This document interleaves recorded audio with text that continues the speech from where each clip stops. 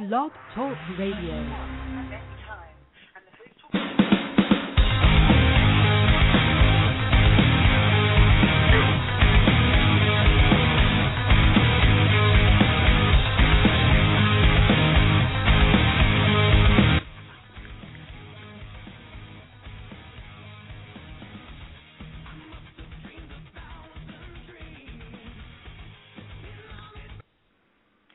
And welcome to the program. Chuck Morse speaks Monday through Friday, noon to 2 p.m. Eastern Standard Time. I'd like to welcome aboard our first affiliate, Blog Talk Radio. Obviously, the story this afternoon is and remains, as from yesterday as well, the terrible, brutal murder of our ambassador in Benghazi, Libya, and 3 other personnel there. To help us discuss this matter, we're joined by Rabbi Brad Hershfeld. Rabbi Hershfeld is an author, radio and TV talk show host, and president of KLAL, the National Jewish Center for Learning and Leadership. Rabbi Hershfeld, thanks so much for joining us this afternoon. It's good to be with you. Thanks for having me. Rabbi, you've written on the topic of religious violence going back in history. Would you describe this particular instance of yesterday, September 11th, as an act of religious violence? I absolutely would. In fact, I think one of the most dangerous things we can do right now is, especially those of us who are people of faith, is shrink from the fact that this is religious. I have a little technical problem there. No problem. I want to be absolutely clear, especially people of faith, cannot shrink from the fact that this is religious violence.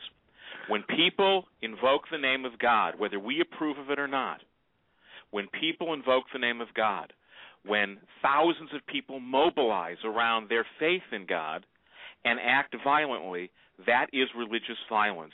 I wish it wasn't so. I wish it didn't happen, but pretending otherwise is dangerously naive. I want to be also clear.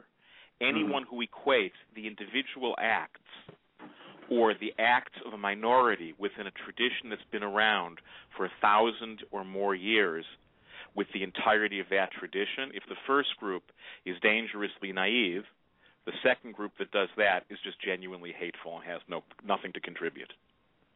Rabbi Hershfeld, my take on this is one that's evolving, and it is somewhat contrary to conventional assumptions here, and that is that I don't think it's simply a matter of religious violence. I think that it is more secular violence, the agendas of people who are seeking to, for whatever reason, gain power, gain attention, gain political advantage, and doing it in the name of religion. And when they do that, they are corrupting and perverting the religion in question. Well, the funny thing about that is that everyone always says that when someone uses a faith in a way they don't approve of. What I would suggest is that power and politics are a part of classical religious life. They always have been.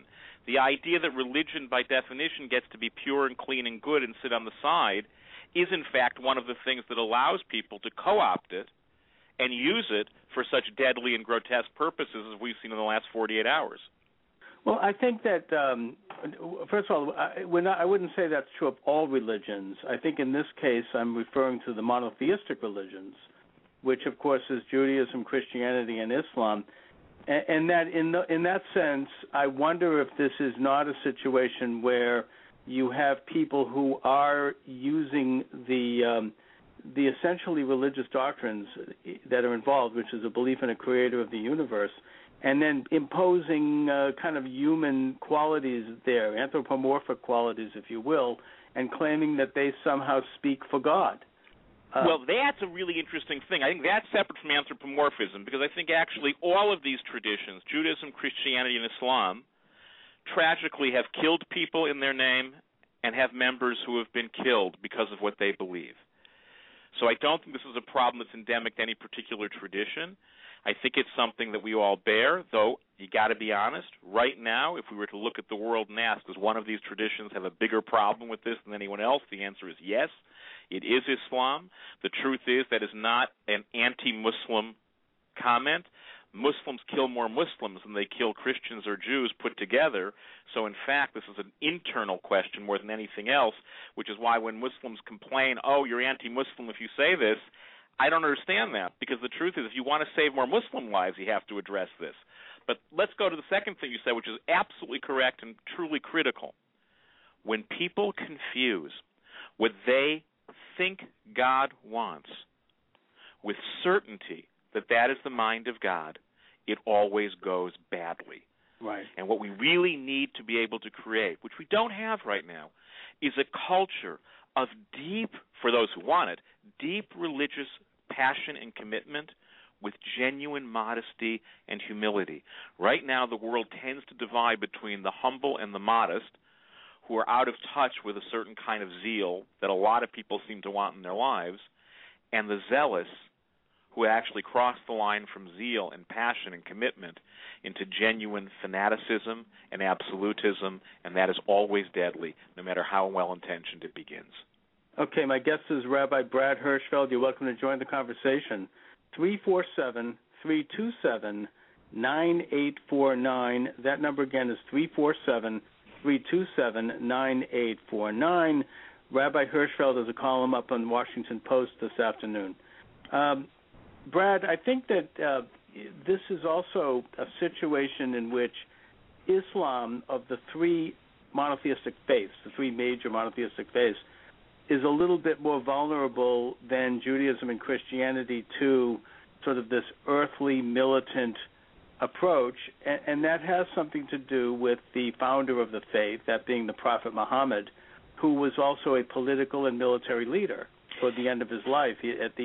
At the time of his death, he and his army controlled most of Arabia, and toward the end of the Quran, there's a lot of language in there about the physical conquest of the entire world.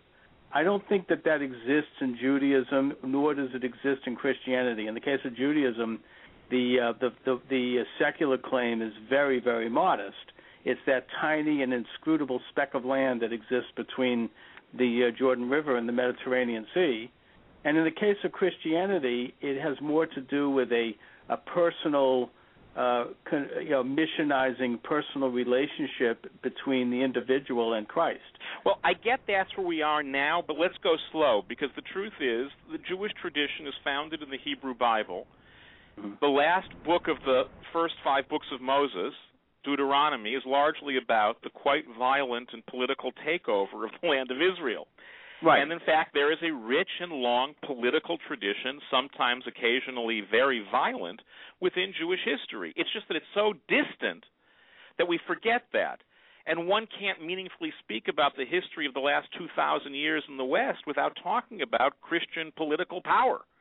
It's a relatively new thing. So it turns out that right now, where we are in the world, Islam has a bigger challenge. I think it's less because of what's in their books, because as we can look at, each of the monotheistic traditions has more than enough footnotes to justify not only use of political power, but the abuse of political power, and has done so at different times. The difference, I think, is that for a variety of reasons, Jewish tradition, in part because of its own choosing and in part because of historical circumstance, starting around the time of Jesus, about 2,000 years ago, went through a tradition in which it decided to leave the field of political power. And then when modern Zionism reintroduced Jewish national claims on the Holy Land, it did so in the context of deep respect for Western-style democracy, in which the separation of church and state was largely respected. The Christian Reformation, about 500 years ago, or 1,500 years into the Christian venture, made a lot of those same decisions. And especially in America, we are the inheritors of a rich process which allowed people to claim faith deeply, but separate religious influence from religious political power. In fact, I would argue there is no country that does it better in the world than the United States. Where I think we are in the history of Islam, not accidentally, is at about the 1,500-year mark in the evolution of that tradition. This is that Reformation going on. So it may well be that actually at about the 1500-year mark, as it was for ancient Jews, and then later as it was for medieval Christians, and now for Islam, traditions have to look at themselves and ask, since all of them in some measure began as political movements. Remember, the beginning of the Jewish people is a slave rebellion led by Moses out of Egypt. Jesus speaks about the kingdom of heaven, and most historians of late antiquity agree that that kingdom of heaven was offered to the people of the Holy Land as an alternative to the kingdom of Rome. It was a political message. And then at some point, each of these faiths has to decide, what is the role of political coercion? Will our traditions be traditions that respect difference, that respond not only to democracy as a kind of mob rule, but a kind of rights-driven system that protects all people, including those who may not agree with us? Those are the big questions right now before the global Muslim community. And I think that's what's so, concerning, because it seems very much that they are questions that remain unanswered, or as I would say, the Arab Spring is now going to be harvested this autumn, and it's not clear what's going to be brought in. Okay, my guest is Rabbi Brad Hershfeld, the president of KLAL, National Jewish Center for Learning. Brad, I'm bringing myself sort of circuitously to a point here, which is a theory of mine, and I'll respond to a couple of things you've said leading up to that. The first one is that in the issue of the Jewish experience, in the issue of the Torah, the violence there, the war there, deals very specifically with a specific time and a specific place, and that is Israel and the Canaanites, and that is not, in other words, it's not a global idea. It is not something where the Jews were commanded, the children of Israel were commanded to conquer the world. They were simply told by God to go through Moses to that little land that God showed us, and that was where they were to establish their kingdom on earth, and within the context of that kingdom, absolutely the system was both political and religious. It was to be a godly people. And so yes, I mean, the violence in the Torah deals specifically with people that no longer exist. And as far as the issue of the Amalekites goes, that's not a people, that's more of an act. It's people who engage in activity that violates the basic rules of engagement that are laid out in the Torah when it comes to war. But as for the Christians, they're not commanded physically to conquer the world, although they have, and they've done that in the name of Christianity, even in the 19th and 20th centuries. I mean, the colonists, the British, the French, they conquered large nations and populous nations in Africa and Asia in the name of Christendom. But the point is that that's not really, that runs contrary to the Christian teaching.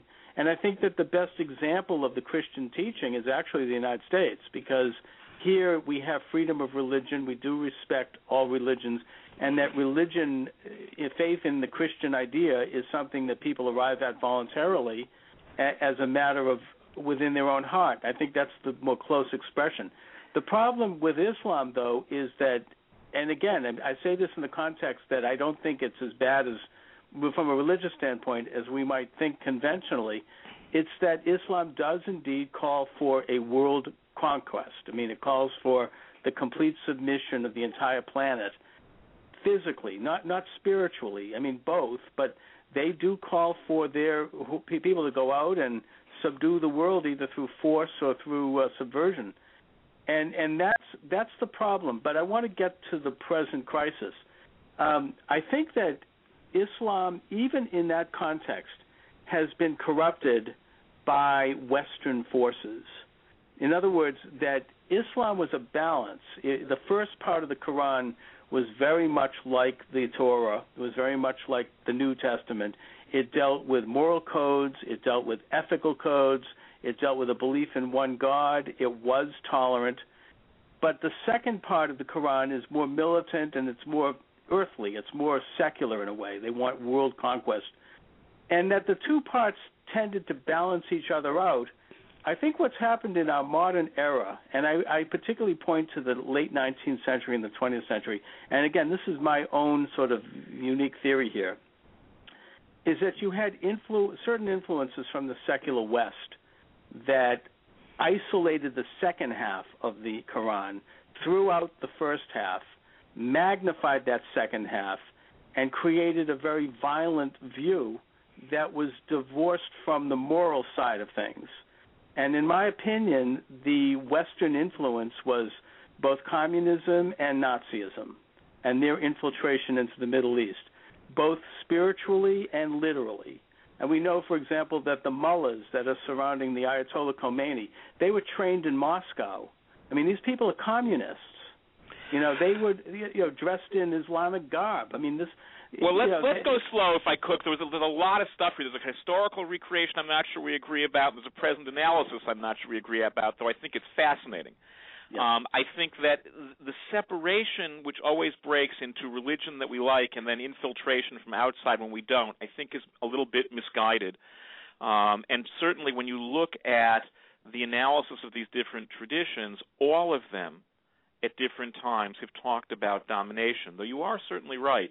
Even at its most militant in biblical Israelite times, ancient Israelites never had visions of global domination. That may well be because actually in antiquity, really no one had notions of global domination because the world was largely any bigger than a couple of 100 kilometers from your central temple. Certainly most of the last 2,000 years in Christian history, whether it's good Christianity or bad Christianity, I guess Christian theologians would have to answer, was certainly the same kind of marriage of global conquest and religious faith. What I think you're pointing to that is certainly correct is that each of these traditions has within them both moral ethical mandates that transcend politics and political aspirations. And when those two halves are not in conversation with each other, do not create balance with each other, these traditions become quite toxic. And that right now, for at least a significant swath of the global Muslim community, it seems like that conversation between the most humanitarian, global impulses within the tradition and the political and power-driven impulses within the tradition have lost touch with each other. Why that happened, I think, is related to what you're talking about, communism and Nazism, though I don't think it's directly a result of it. I think what happens is that when any people returns to newfound power, it finds it difficult to wield ethically. In fact, it's no accident, and I know this world well because as a teenager and in my early 20s, it was my world.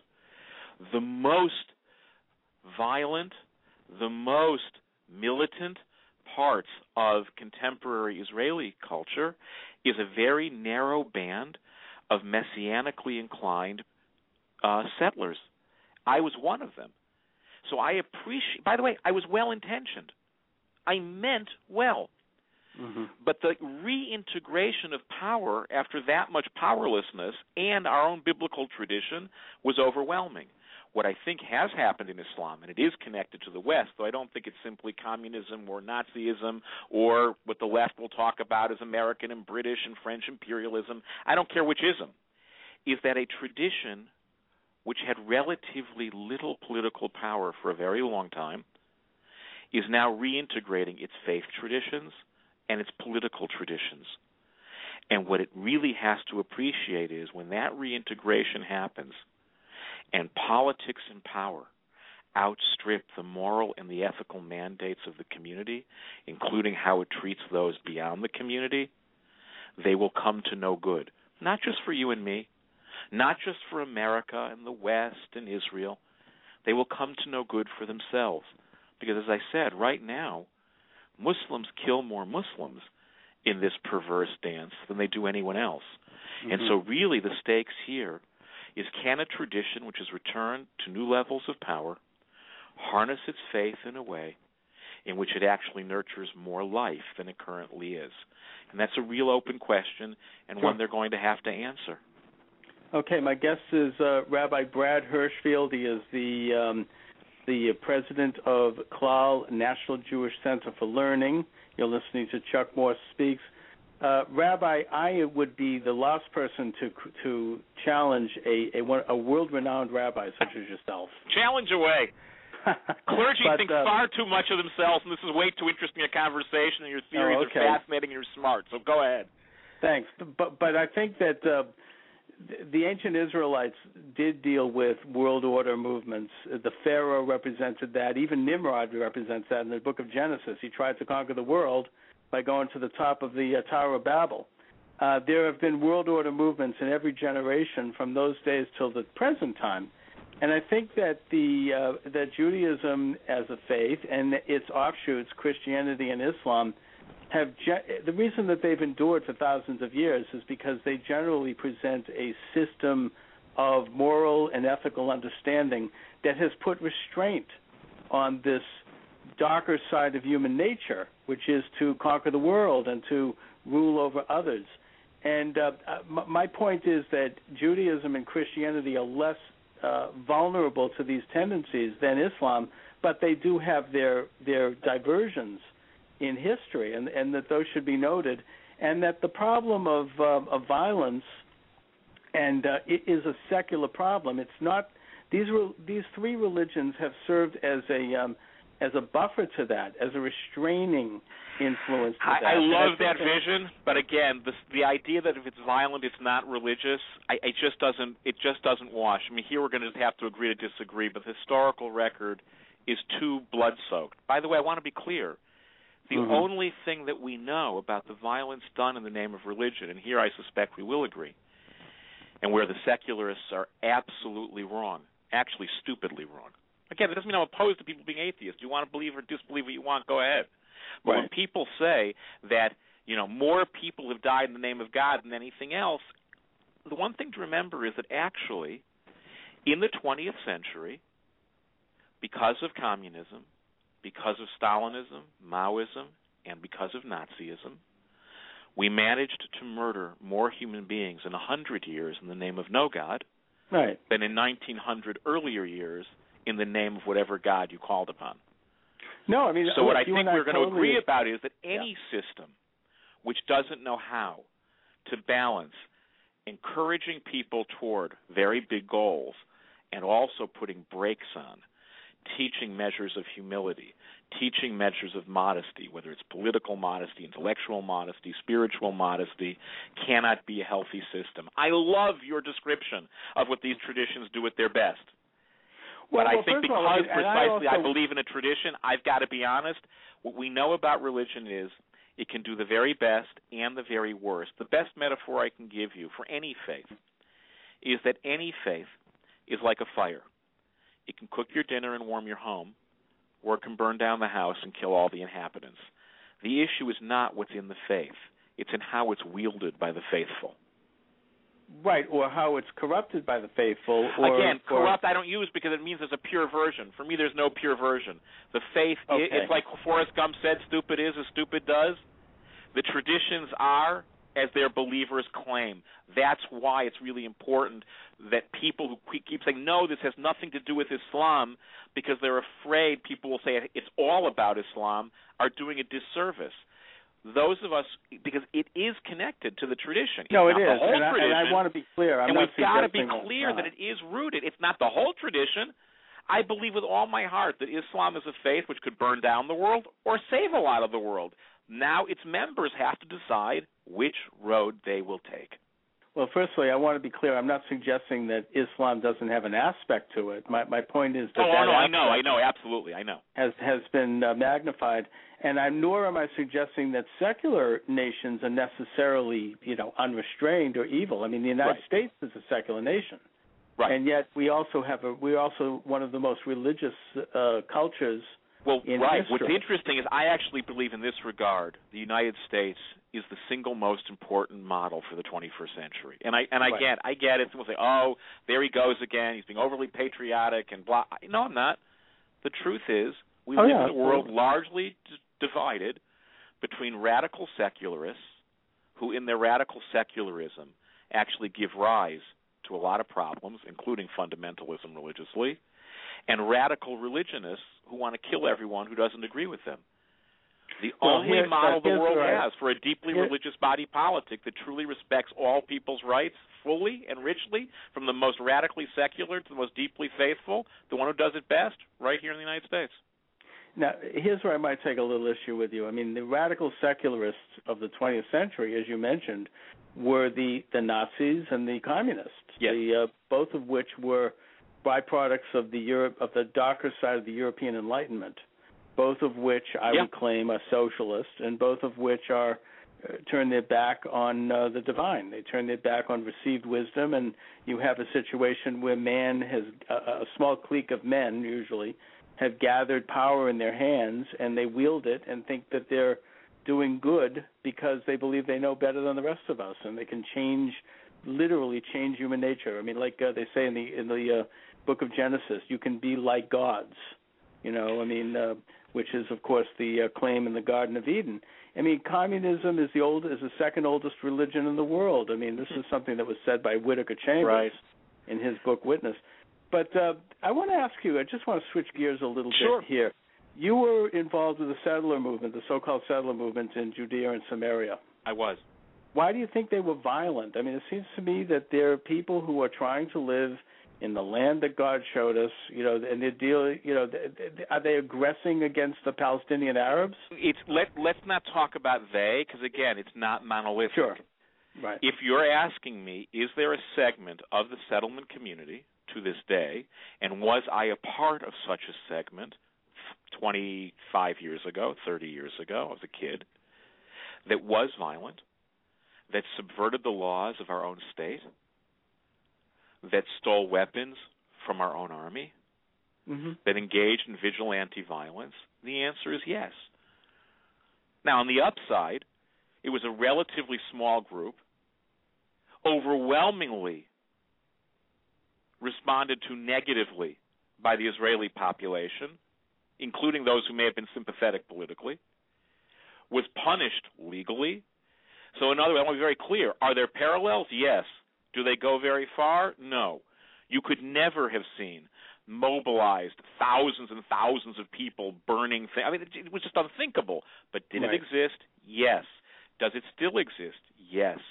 Am I still deeply concerned that in the last month it is kids who are largely raised in the Israeli version of the same religious community I raised my own children in, who engaged in vigilante violence against innocent Palestinians? I absolutely am. Do I then say I'm off the hook because it turns out Palestinians and their extremists have murdered countless more people than what these kids did, who didn't murder anyone, but they beat on two people? Of course I don't say that they're morally equivalent. But again, each community has a moral obligation to police itself. So I do have to pay attention to it. I do have to admit it. And in fact, what I would say is I would beg religious and political leaders from the Muslim world to stand up with that same degree of self-reflection today. I would beg them not to spend one more moment on air or in print criticizing a movie, which we agree is grotesque, unless they're first going to talk about criticizing the crowds that are burning tires and flags, and at the worst of them, murdering people who represent the U.S. government. Well, I want to get to that in a minute, but I just want to talk a little bit more about the Jews living in Judea and Samaria. It seems to me that what you're talking about, first of all, were you a part of Rabbi Kahana's movement? I was, but the truth is, I will say that even I had a split with Rabbi Kahana, who I was quite close to, actually, in 1981. My home for much of 81 to 83 was the Jewish community of Hebron, which may be the single most disputed piece of territory on the planet.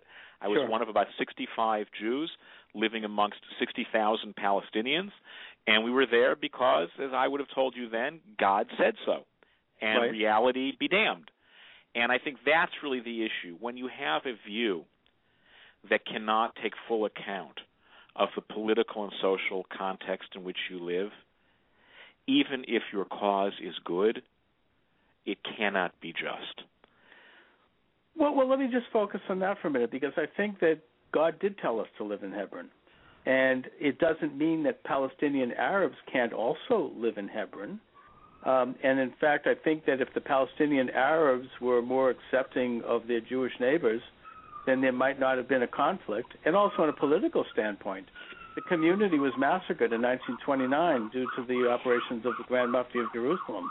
I mean, this was an indigenous Jewish community that went back who knows how many centuries. So I guess listen, it was my home, and I'm well aware of it, but here's the thing. We're not going to create the future by debating the past, so I don't really do this.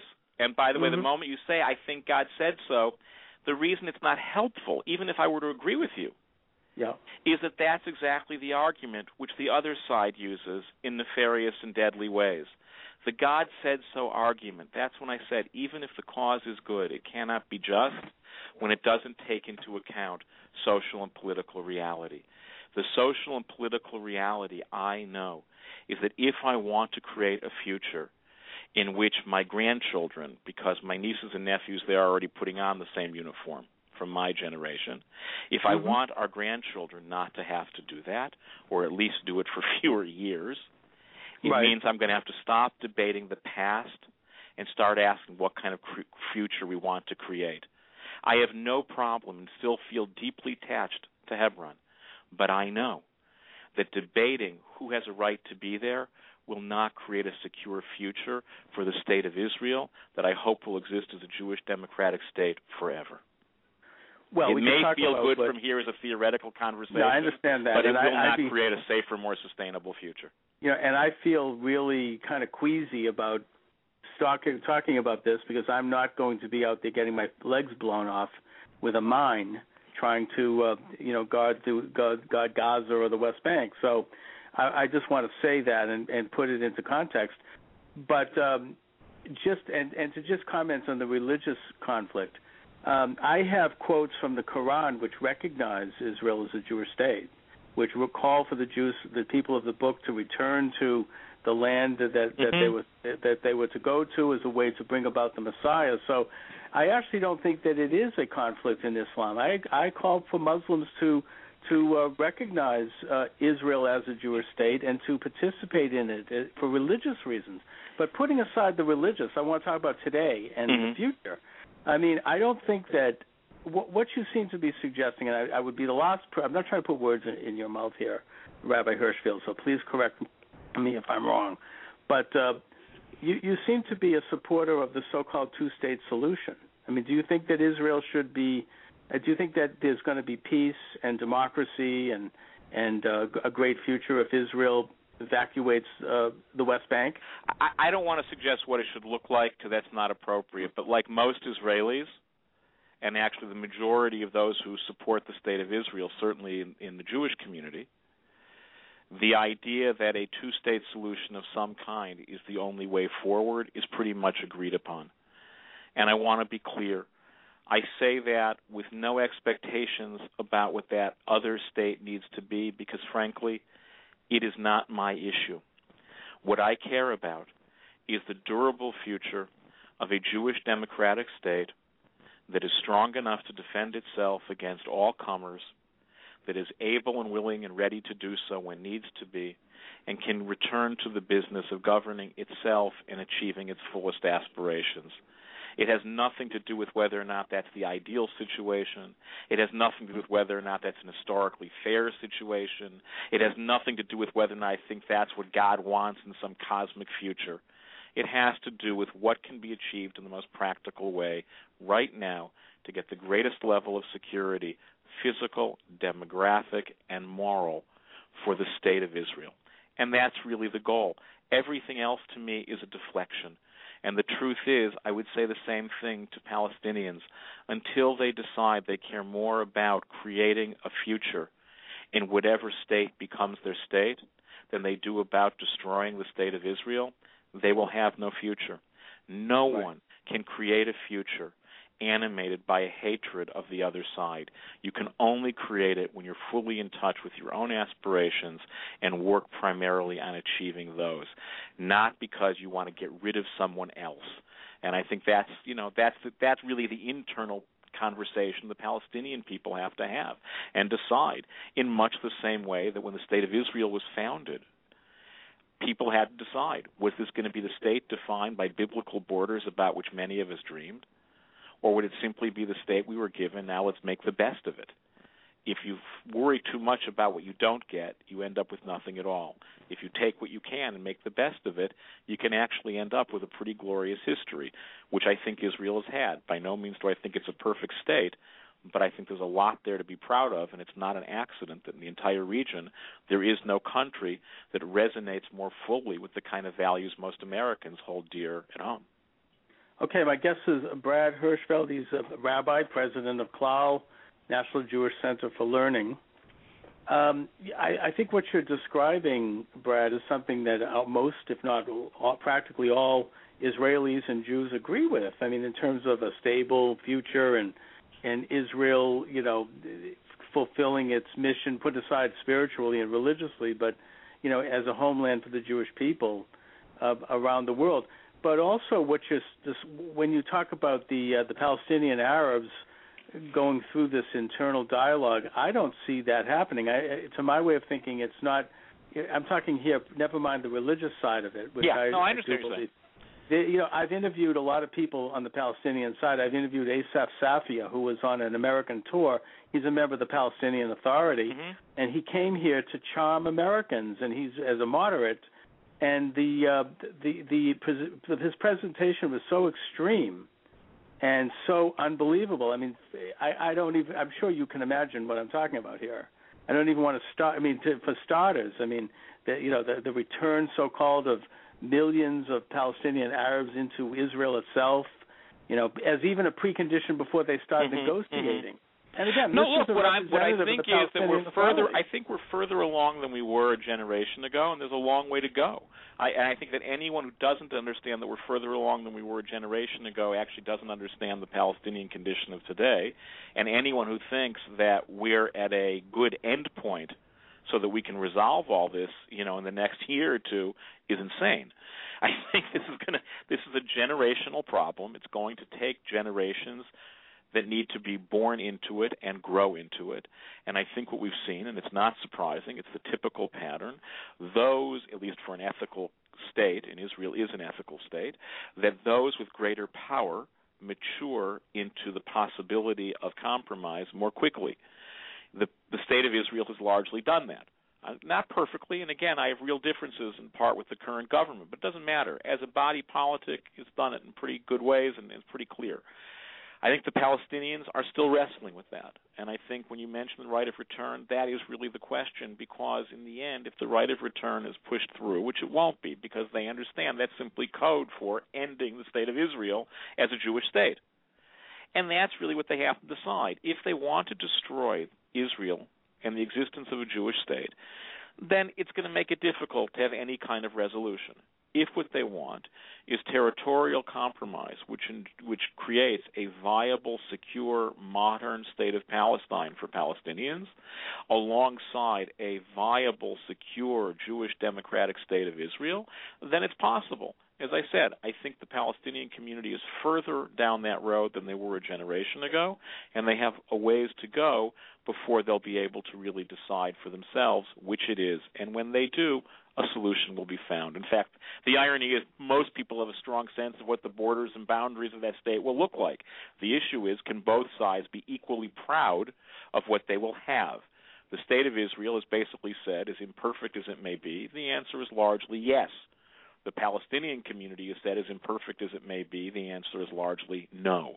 Until they also come to a yes on that question of a non-maximal but truly viable Palestine, it's going to be hard to make peace. When they do, I think it'll be relatively easy. Yeah, but they, as of today, they have not. And I think was it not Abba Eban, the great foreign minister and founder of Israel, who said that when asked by, I think, Time magazine, when did he think there could be peace between Israel and the Arab countries, and I think back then there was no Palestinian Arab, so to speak.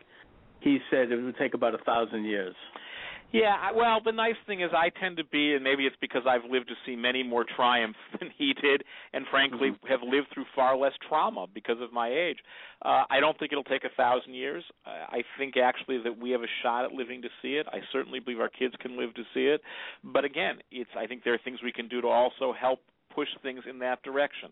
And I think that always, whenever that process is unfolding, all the parties to a conflict can always be helping to improve things. But at the end of the day, no final solution can be reached until each community in that conflict decides for itself that accepting a viable alternative is better than holding out for some maximal claim which requires the destruction of the other side, because that's simply never going to happen. Right, and you were there, so you have obviously an advantage. I mean, I've visited, but I've not spent years there. In terms of an understanding of the Palestinian Arab side, from my perspective here in Boston, Massachusetts, looking from afar, I don't see any evidence to suggest that the Palestinian Arab side has changed one iota. And of course, the one piece of proof on that is what happened in Gaza, which of course was a disaster. But I want to talk about what's happened in Benghazi. That being the topic of your column, and the issue in the forefront of every American's mind. There were the riots and the attack on the American embassy in Benghazi and in Cairo. There are reports of now tensions at embassies in much of the rest of the Arab world and even in some non-Arab countries. Obviously, the attack in Benghazi was the very worst, in that Ambassador Chris Stevens was brutally murdered. I understand his body was dragged through the streets and stripped. Who knows what else happened there? It's probably worse than that. And, what in the world is behind that kind of hatred exactly? I mean, what did the United States do to these countries that would make them hate us like that? After all, these are sovereign nations. No one is threatening their sovereignty. There's 24 sovereign Arab nations, that many of which are oil wealthy and mineral wealthy. They've got great populations. They're one of the largest blocks of power in the world. Yeah. Why would they be bloodying America's nose? I think the first thing that we have to be very, very clear about, and I know you believe this, there is nothing that the United States did, no matter how angry someone might choose to be at the United States for God knows what, there is nothing the United States did that could possibly justify the murder of Ambassador Stevens or the 3 other innocents who were murdered with him. That's right. Nothing. I get it. We can have all the conversations with all the, quote, anti-imperialist people. Fine, we can do it. Nothing. And in fact, that has to be a real red line in the conversation and has to be pointed out over and over again. When people are murdered simply for the so-called crime of being American, there is no issue of justification. Murder is murder. 4 people were murdered. And I think it's really important. We really can and should talk about underlying causes and what provokes rage and the role of religion and newfound power. And I actually believe all of that needs to be discussed in order to help make things better. But only if the caveat is 4 people were murdered. The sovereign territory of the United States was attacked, because that's what embassies are. Sure. Mm-hmm. And absolutely nothing can justify that. And it's really important that that be the starting place for any of the conversations, because absent that caveat, understanding starts to become explanation, and explanation starts to become excuse.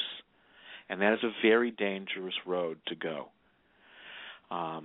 I think that's really, really important. I think that the causes for this kind of rage range from religious traditions that are being used in incredibly toxic ways, the ease with which people seek to blame others for their own shortcomings, the incredibly pressurized nature of life in most of the world, And we can go on and on and on. So I think there are, quote, ways we can understand what happened, but there is nothing to excuse or explain away when people are murdered.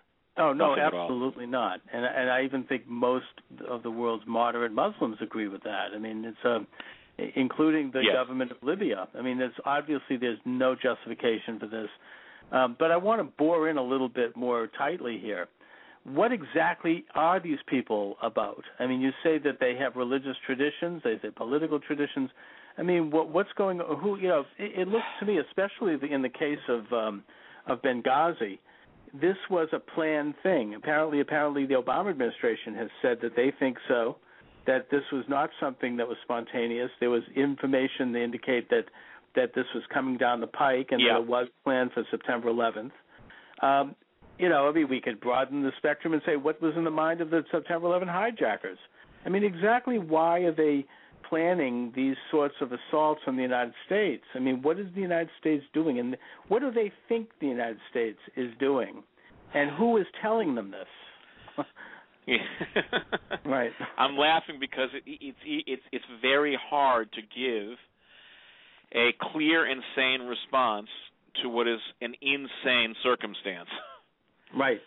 But we know that people choose insane things. I think and again, there is no good explanation for it, but clearly there are levels of rage that are being mobilized as expressions of faith in unprecedented ways.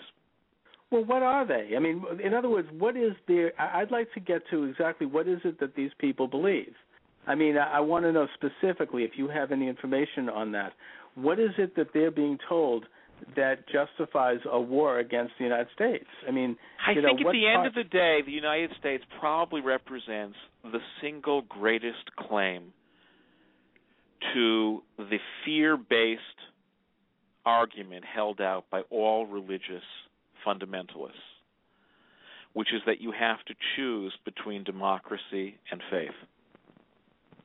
We are living proof that a rights-driven, individually respecting, coexisting, democratic community can be a place in which people of deep and abiding faith can live well and live faithfully. And I think what's deeply scary to any religious absolutist or coercionist is the existence of a model which says no one tradition should have that kind of dominance or coercive power, and the idea that absent that dominance or coercive power, the tradition we love will fail. And we're living proof that that's not true. The United States of America is living proof that actually many faiths can and do live well and richly, successfully and freely, and there is no centralized coercive religious authority. There is no notion that for faith to exist, it must be hateful or hostile to all those who don't share the faith. Right. I think really the issue is no one particular political act or policy, which is why when people say, well, if we just did A or B, wouldn't they be happier? No. I think this is about something far deeper. I think this is about the fact that we are engaged in the single boldest experiment, politically anyway, maybe in human history, and certainly in the last 1,000 years. And I think for people who don't know how to integrate the bold success, and again, we're not perfect, but the bold success of this experiment, it terrifies them, and the response of the terrified is terrorism. No, look, I think you're absolutely right. You're touching upon something that is very much at the root of their anti-American feeling. It's also why they dislike Israel, I think, in that in the midst of their own nations, which do have a history of being very authoritarian and theocratic in the political sense, you had a relative democracy develop, which was a Jewish state, but at the same time, which allowed the dhimmis, the people that had second-class citizenship in the Islamic world, those being Arab Jews, reach equal rights, or at least relative equal rights. That's not to say Israel's perfect in that way. Right. But nevertheless, I think this posed a huge threat to the Arab world. And when I say threat, I don't mean military. I mean ideological threat. And that's the same threat that comes from the United States. But at the same time, we in the United States and in Israel respect sovereignty. We understand that if Iran wants to be a theocracy, as long as they don't become so abusive to human rights that we can't tolerate it, we're willing to go the extra mile to allow them to conduct their own affairs. Nobody's threatening them. I don't think anybody wants to conquer Iran. If they go overboard, then yes. I mean, you have to. I mean, any sovereign, for moral reasons. That's why we had to take out Nazi Germany. But at the same time, they're not being threatened by us, and yet they feel that they need to, in a sense, export their faith to the rest of the world. That's what I talk about, this idea of this world order vision they have. Yeah, look, I think you're right. I think that the threat that we constitute, such as it is an ideological or conceptual threat, because if you don't fundamentally believe in the extension of human freedom beyond the particular religious doctrines that you hold dear, we are threatening. In a good way, I would argue, because the United States has fought long and hard to be a place that respects the particular faiths and faithlessnesses that people follow, but absolutely stood strong in defense of individual human dignity. And I think that's very hard for these cultures. And I think you're right. I think what they experience is not a military threat. It is an ideological threat. But the truth is, unless we're going to become them, which God help us if we do, and for the people who don't believe, fine, no God help us. But we're not going to be that.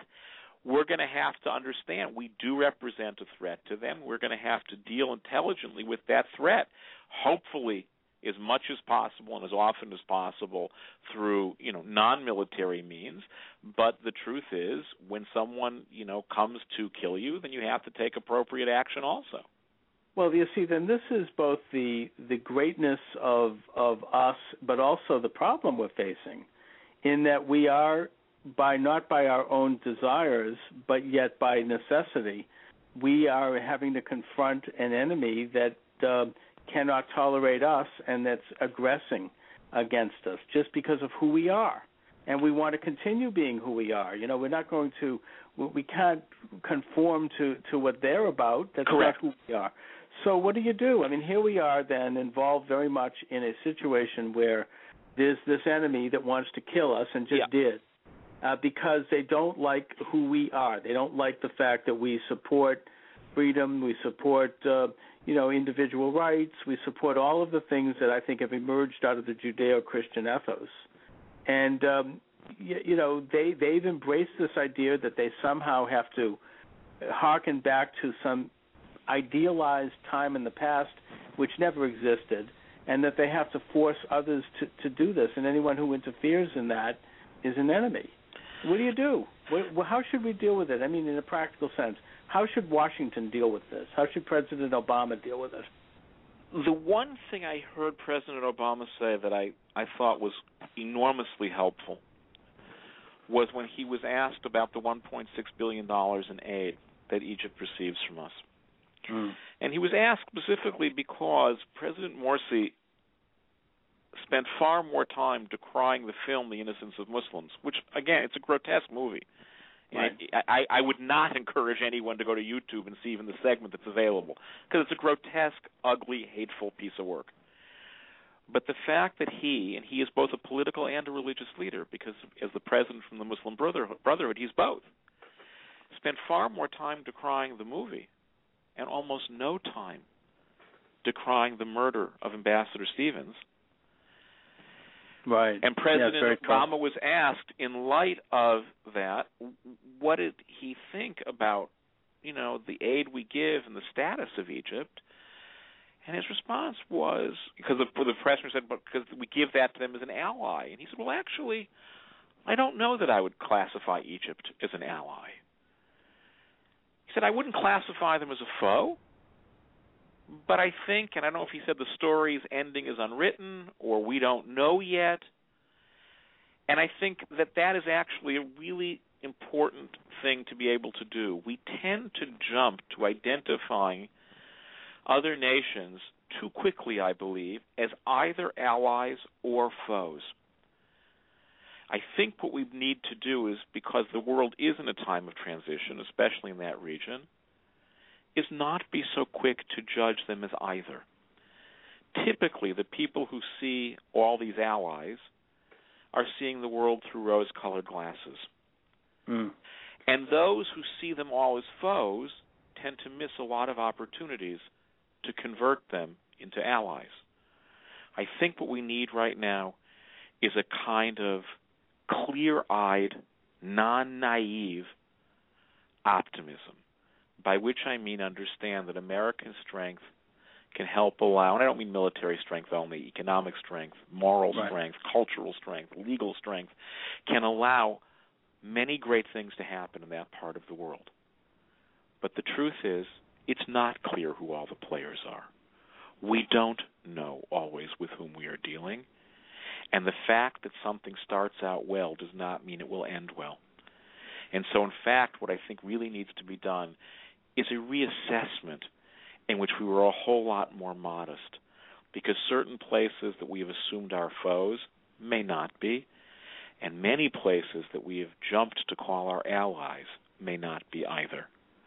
And I think we're going to have to figure out how to deploy all of the various resources that this country shares with the world carefully, not always saying, well, we're pulling it from you because you're clearly a foe, we're giving it to you because you're clearly an ally, because the truth is right now, nothing is so terribly clear. And that's what the last 48 hours should remind everyone of. Everyone needs to slow down and appreciate that many of the things they would like to assume simply aren't that clear. And the presumption of clarity when none exists is a very dangerous way to make policy. Okay, very interesting. Nice way to, nice thinking there as we end the hour segment. My guest is Rabbi Brad Hershfeld. He is the president of KLAL, National Jewish Center for Learning. Rabbi Hershfeld, how can people get in touch with you? Where are your websites and all that good stuff? Sure. Easiest way to find me is either at KLAL, CLAL.org. It's actually the Center for Learning and Leadership. Or you can find me at the Washington Post. Just look for my name, and you can always, because I pretty much live there, find me on Facebook or follow me on Twitter at Brad Hershfeld. Well, I want to thank you so much, Brad, for joining me this afternoon. My pleasure. I look forward to talking to you again sometime. All the best. All right. Thank you. Okay. Brad Hershfeld, again, is the president of KLAL, National Jewish Center for Learning. He's got a Washington Post article up today. Check it out. It's pretty interesting. It basically asks the question, this is in the chat section where he runs a regular column, is religious violence real? The anniversary of 9/11 is over, but the question remains.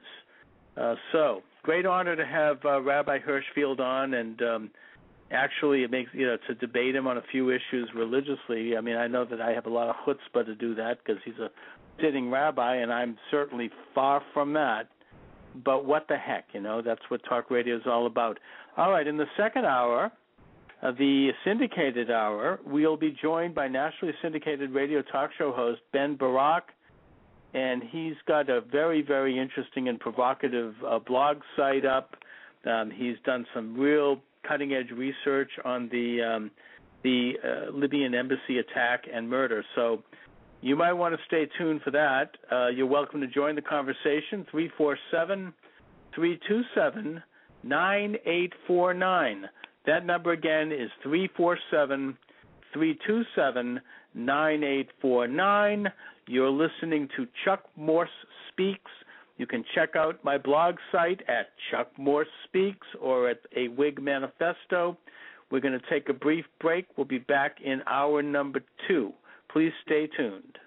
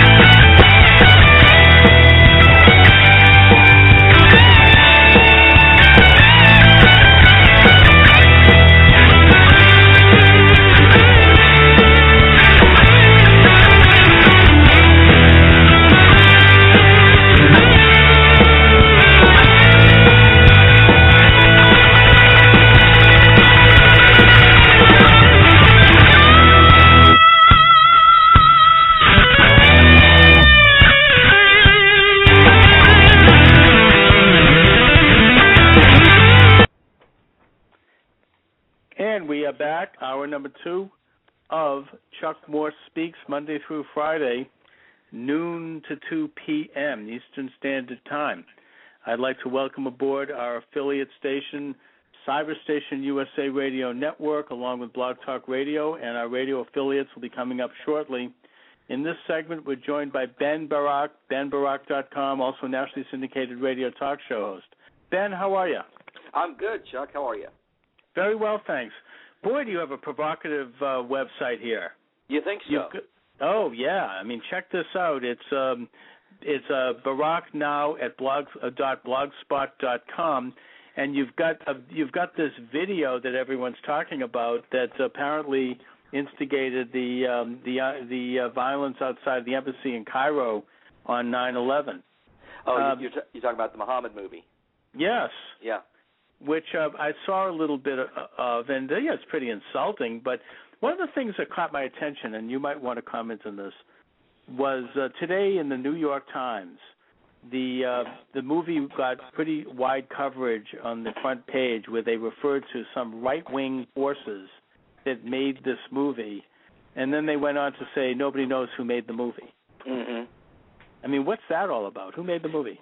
Yeah, that is still a mystery, but it appears yesterday the Wall Street Journal reported that the Florida pastor Terry Jones has some connection to whoever it is that made the film, in that he was going to show the 14-minute trailer that you saw, that you're referring to, in his church on September 11th, and that on September 6th, a guy that he had reached out to, a Coptic Christian, to help promote this, he did an email blast to a bunch of Egyptian journalists, and somebody on the other end, the receiving end, translated that 14-minute film into Arabic, and that this is what allegedly got everybody over there all riled up.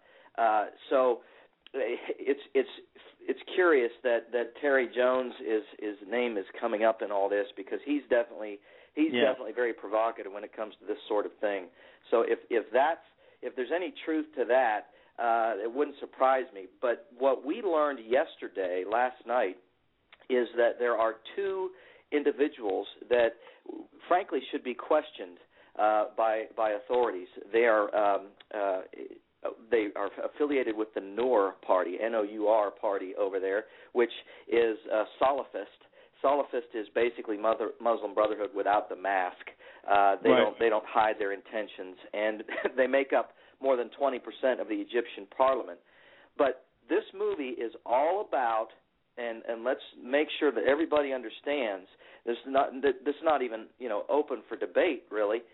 This movie is nothing about anything other than wanting to suppress First Amendment right of speech. The guys that we have found, Waleed Shabbat actually found the Arabic of this person. Two people. One who is pushing a narrative and is actually on the official Nour Party website as saying that the goal here is to put so much pressure on the international community that countries that are non-Islamic enact laws that will prevent the criticism of Islam, that will make it a crime to criticize Islam or Muhammad or anything affiliated with Islam itself. And so that's what is going on here. And frankly, we should be open enough in this country to admit that. Well, I mean, first of all, when you say that they want to pass laws that ban criticism of Islam, it's one thing for them to try to do that inside their own countries, but are they trying to do it in the United States? Yes, absolutely. In fact, the words from one of these two gentlemen, Wissam is his name, Wissam Abdul Waris. He has written here, and he said on a YouTube video on September 9th of all times, and let's remember that the attacks on the embassy in Cairo was on the 11th, and that is an act of war on September 11th, 2012. Sure. But he said our goal is to hold accountable everyone who insults Islam locally and internationally in accordance with every country's laws. So that's what they're trying to do. And this is really the line in the sand, Chuck, because we've been tiptoeing around Sharia law as a country and First Amendment, and can it coexist with the First Amendment and the Constitution? Absolutely not. And this is the line of demarcation. We're seeing it right now. When it comes down to Sharia law and these guys wanting to prevent freedom of speech and criticism of their religion, and we have the Constitution that says we have every right to do so. Now, you could argue discretion and judgment, especially when it comes to folks like Terry Jones, but that's secondary. Primary is that our Bill of Rights and that our First Amendment tells us that we are allowed to criticize with our speech. And that's part of our very core. And what we're seeing here is we're seeing a blatant, flagrant attempt from the Muslim world to usurp that, and we can't accept it. I mean, you being in this business, I'm sure you see it, and you get frustrated at the fact that people aren't waking up. I do. I know I do. If there's a bright side in all this, and it's hard to find one, it's that maybe this kind of thing will wake us up to what really is being attempted here. And let's not forget, in July, just a couple months ago actually, Trent Franks, Representative Trent Franks of Arizona, who is one of the 5 courageous congressmen, along with Bachman and Louis Gohmert, Westmoreland, and Rooney, who sent 5 separate letters to inspectors general inquiring about Muslim Brotherhood infiltration in general, and in particular Hillary Clinton's Deputy Chief of Staff Huma Abedin, in particular, into our government. But Trent Franks was at a committee hearing in which he was questioning Thomas Perez, the Assistant Attorney General, and it said he said specifically, will you commit right now that this administration will not entertain any proposals that makes it a crime to criticize any religion? And I mean, it should have sent chills down the spine of anybody who watched this exchange, because Thomas Perez, the Assistant Attorney General for the Civil Rights Division, said he would not commit to that. And in fact, Franks had to ask him several times. He would not commit to that question and agreeing with Trent Franks' premise. That's what the Islamic world is doing right now, today, in the Middle East with this kind of attack.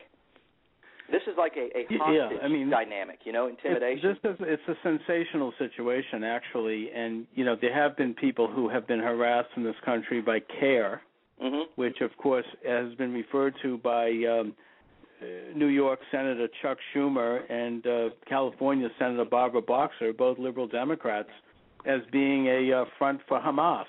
Yeah. So you have them basically, when they're confronted with a situation where someone is viewed, not criticizing Islam as a religion per se, but criticizing Islamic terrorism, criticizing jihad, and criticizing other political factors, that they are being accused of being anti-Muslim and that they're being sued.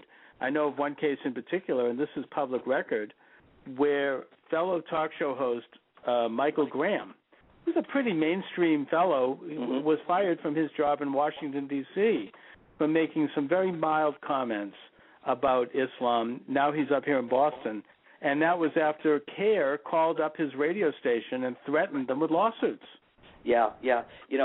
That's amazing. And CARE just yesterday sent out a tweet and called the maker of this film a right-wing extremist, and that also identified that film as being responsible for these riots in Egypt and in Libya. Well, I'm sorry, CARE just showed its hand there. It shows where it is, and that it's siding with these Muslim savages over there over the First Amendment to the Constitution. I thought that CARE's objectives were, according to them, were to ensure the equal application of rights in this country under the Constitution towards Muslims. Well, what they're advocating is that non-Muslims or quote-unquote right-wing extremists should not have access to those rights. So the mask is off with them too, and as far as I'm concerned, it's been off with them for quite a while. But and I think you mentioned Schumer and Boxer. It's been a long time since they spoke like that. I think those are and so where they stand today is a stark contrast from where they were when they said those things.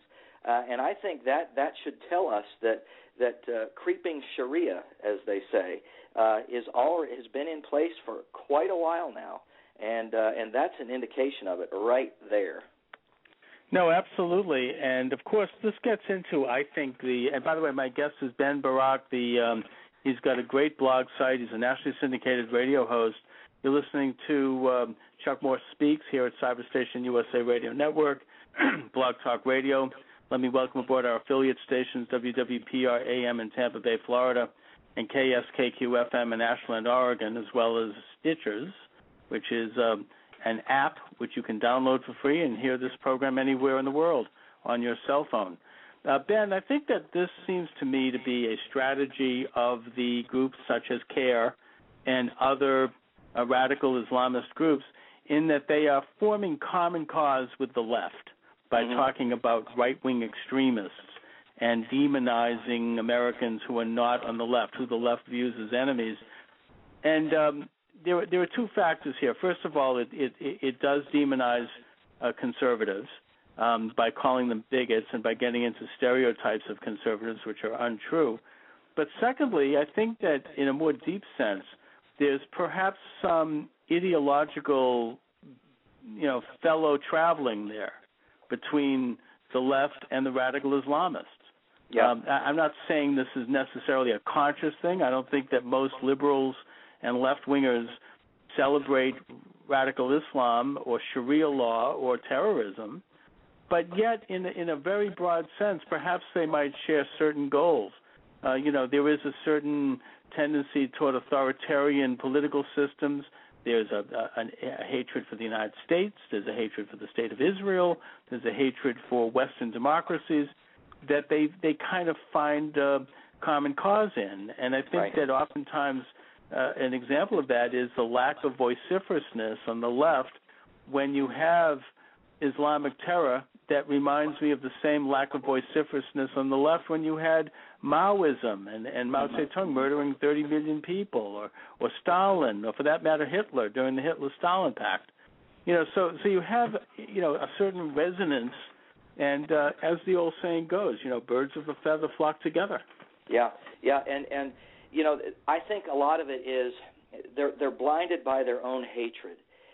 They hate Christianity. Much of the left does. They hate, conservatives and anything tied to Judeo-Christian religion or faith. And I think they're blinded by that. And you've got these Islamists and these people from the Muslim religion who understand that. I mean, they've been here for a long time. The Muslim Brotherhood started, as you well know, here in the United States in the late 50s, early 60s, and the Muslim Students Association as well. And the goal of the Muslim Students Association, which is a brotherhood group, is to teach college Muslim students how to rise through the ranks of power in political structures and systems, and that's what they have done. And so they appeal. They can appeal to the left and align with them and get them on board with what their agenda is. I frankly think that the left in this country has been duped in a lot of ways, because once the agenda of the Islamists is realized, if it's realized, God forbid, that's when the left will wake up. They always wake up too late. If you look at Iran in '79, it was leftists aligning with Islamists to overthrow the Shah. And once the Shah was overthrown and Khomeini was in, the leftists are thrown under the bus. Same thing happened in Egypt. If you remember Wael Ghonim, the kind of the face of the social revolution, the social networking revolution in Egypt. Once the Mubarak was gone, he was thrown under the bus, and I think we've got to be aware of that. And you and I see this. I mean, it's so obvious. It's like 2 + 2 is 4 obvious, and yet the left just is blinded by something. I remember an excerpt from Andy McCarthy's book about the Grand Jihad, in which he said, and I don't have the exact quote, but it was something along the lines of, the left always overestimates or overrates its ability to control the Islamists, because the left is all about acquiring power, but they don't know anything to do. They don't know how to handle it. They don't know what to do with it. But that the Islamists are all about what they can do with power. So ultimately, when leftists help Islamists get power, the leftists fall away. And if you look at what the left has done to the American government. I mean, look at this administration. It's been an unmitigated disaster. So the left really doesn't know what to do with power sometimes, and the Islamists use that. They use it for their ends and their advantage, and exploit it successfully in many cases. So conservatives really do need to wake up in this country for sure. I think what you're describing, and my guest is Ben Barrack, he's a nationally syndicated radio talk show host, is a phenomenon that goes back with regard to the left, because I think the left at its core is an ideology that seeks power. It's all about authority. It's about this idea of individuals controlling others who are supposedly more enlightened. It's an overthrow of basic notions of morality, a belief in God, a family, and other institutions that foster independence. And what happens in a practical sense, you're absolutely right. Once they take power, there's always a bloodbath, and you have one faction that turns on the other, whether it be the Soviet Union with Stalin, with the show trials and murdering all the old Bolsheviks, or whether it be any other communist country that's ever existed, where the first people that they get rid of are their own factions within their own, society, within their own coup, and then they go after, various other segments of the population. And I wonder if you have any research on this, Ben, because I am doing some research in that I'm writing a sequel to my book, The Nazi Connection to Islamic Terrorism, called The Communist Connection to Islamic Terrorism. In that what I've discovered, and this is information that is easily available. It's not, I didn't do too much digging. We're talking mainstream media, New York Times, whatever, that a lot of the people that we call radical Islamists are actually communists in Islamic garb. And I will point to specific examples, putting aside the PLO, which was trained and armed and financed by Moscow and its various offshoots. You had people that were around the Ayatollah Khomeini in Iran who were also trained in Moscow and who were also, in a sense, I think that Moscow and generally, the communist edifice created its own religion, Islamo-communism, that is not normative Islam, but that is, in a sense, a hybridized form of Islam that is very much mirroring Marxist ideas, and that's what we're dealing with here. That's what those are the people that attacked our American embassy in Benghazi and murdered Ambassador Stevens. Not normative Muslims. These are not people who believe in Allah or God. These are people who are involved with this militant, communized faith. What do you think? Well, that's an interesting. It's an interesting angle. I hadn't heard that before.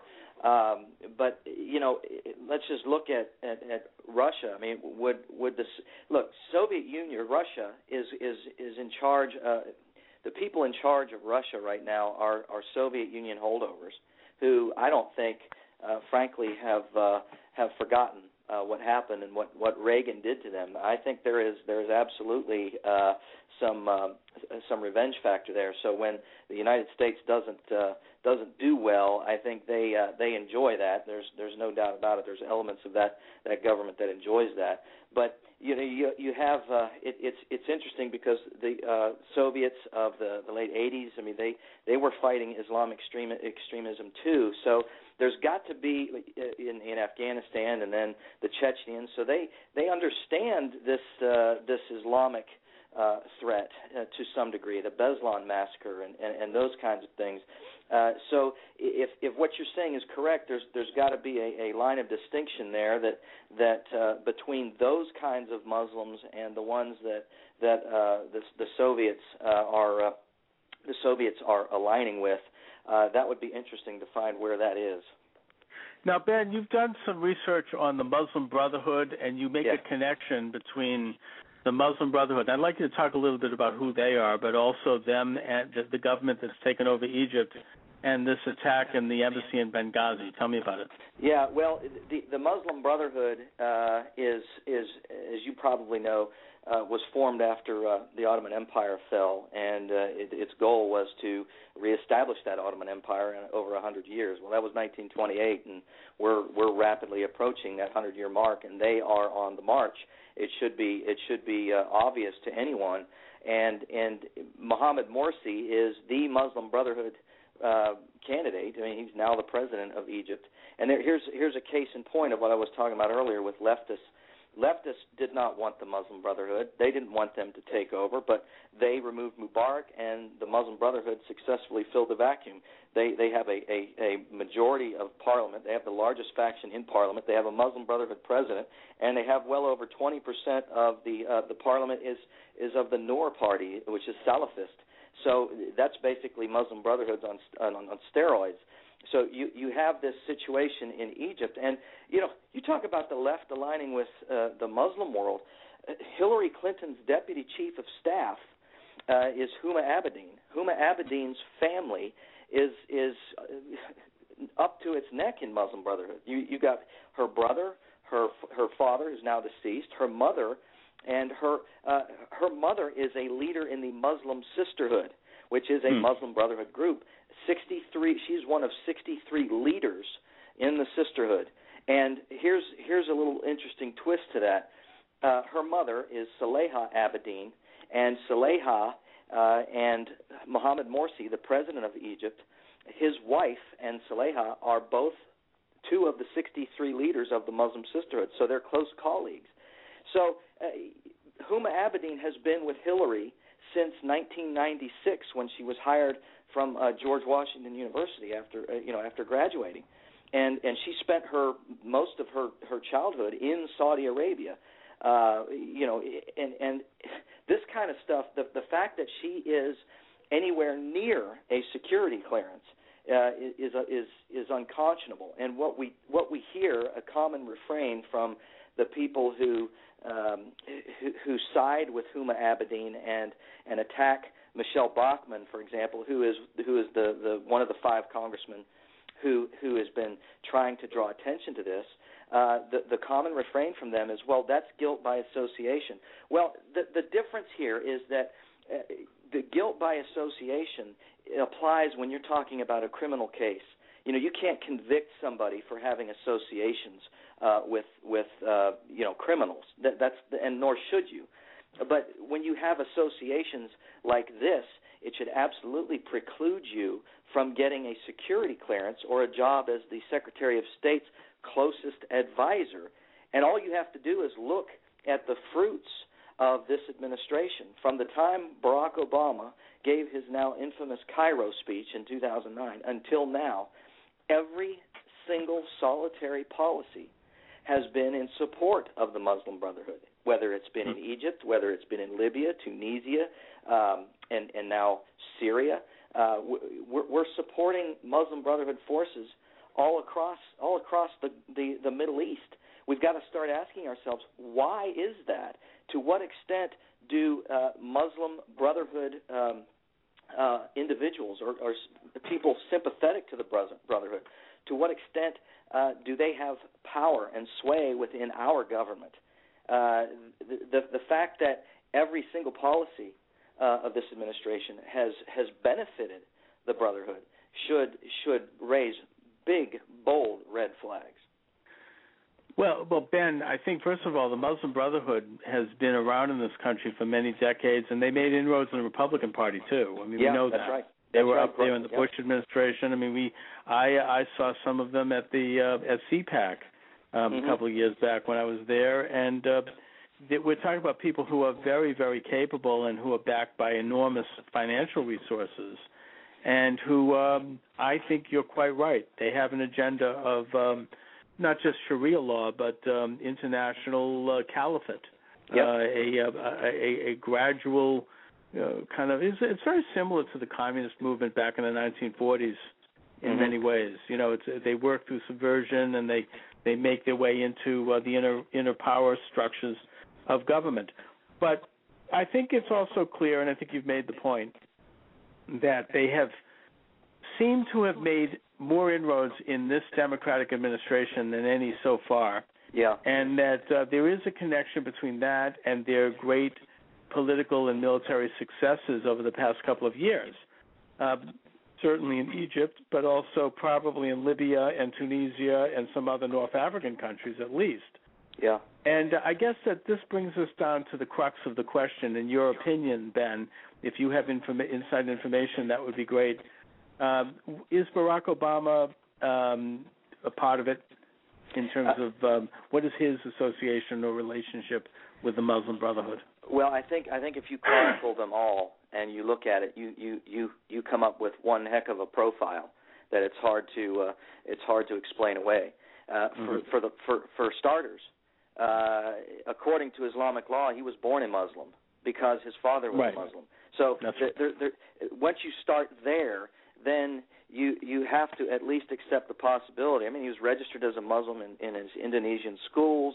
That's right. And he attended madrasa in. Right. I have an article about this up on WorldNet Daily in the archive, and that yes, his sister was interviewed by a reporter in Indonesia and said, yeah, we were Muslims. His mother married an Indonesian Muslim who was apparently very political. His father was Muslim. And that I think that Barack Obama talks in his own book, which according to Moranis, who is a very liberal and well-respected biographer of presidents, he describes the book as virtually a fabrication. But putting that aside, he says that he had a religious conversion and he became Christian due to the 10 administrations of the Reverend Jeremiah Wright, who of course is a radical leftist. And it happened around the time he was maybe about 30 years old. So there's no mention of his religious orientation before that. I don't think he was a practicing Muslim, but I think that it seems that was the general religion that he was exposed to, most likely. Well, and if Jeremiah Wright is responsible for a conversion to Christianity, how do you explain that he would put the manifesto of Musa Abu Marzouk, a leader in Hamas? How would you explain his putting that manifesto in his church newsletter in 2007, long after Obama was allegedly converted? I mean, it defies any and all logic. It's not possible. There's no way somebody like that could be responsible for converting somebody to Christianity unless he scared you so much that that's where you wanted to go. You know, Ben, what you're saying then, this is actually pretty sensational. It is not something that we're going to see covered at all by the liberal-leaning mainstream media, who is doing everything they can to protect Obama and always has. But it's been out there, and it's logical. It's something that ought to be questioned. When you do question it, and I'm sure you've come across this, you become attacked for being the messenger. You know, you're under attack, and you're, you know, that how dare you question this, and this must be because you're right-wing. And this is what makes me wonder. I mean, have the American people gone brain dead? I mean, what is going on here? It's. I think it's a long process that's been. Our schools have been infected.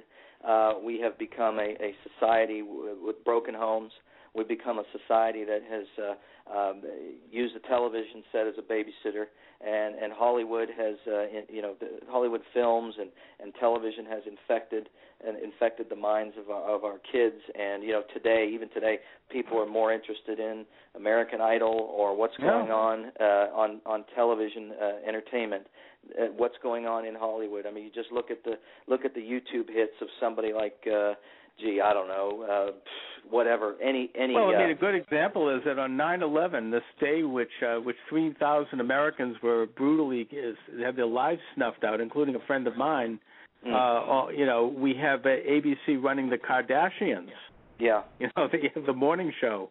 Yeah. And their marital problems are some nonsense. I mean, this is or her boob job. I mean, is this what Americans have? Is this? We've all become almost. There's been an infantilization of the American people. Yeah, and it's so indescribable. I mean, those of us who see that the world is literally on fire, those of us who see that it's truly like being awake and looking at somebody that's asleep and just trying to shake them and them just not getting up. That's what it's like, and we're not supposed to yell fire in a crowded theater as an example, but what about when the theater is on fire? What are you supposed to do then? And there's Americans have been sedated by something over time. Now, the one good thing about Obama that I don't know would have happened under Hillary Clinton as an example is that he has been so egregious, so ideological, so far left, so in your face that he woke up a significant contingent of this country. So I think there's reason for hope there. I don't know that Hillary would have done that. I think she may have been a little bit more politically savvy, a little bit more seasoned. She had many more years in politics at that time. But the media, the left-wing media, has that entity, the whole mainstream media dynamic here. I mean, we can honestly say that they are responsible for getting Barack Obama elected, and they're responsible, I believe, in large part for what you are talking about, which is the dumbing down of the American people. The American people rely on the media to give them information, and the information they're getting from a huge swath of the media is nothing but dreck. It's lies, it's propaganda, it's left wing, it's MSNBC is basically a ventriloquist dummy for the White House. You've got that in and of itself, I think, may be more responsible than anything in this country for the situation that we're in. But yet, then we have the same media that you're talking about, and you're quite right. They are, along with very, very powerful forces in this country, they are determined to reelect Barack Obama. Yeah. And I shudder to think of what a second term would look like for Obama. I mean, I think we'll get over it. I believe this country is stronger than any one administration, but nevertheless, it's going to really be a drag on our way of life and on our freedom, in my opinion.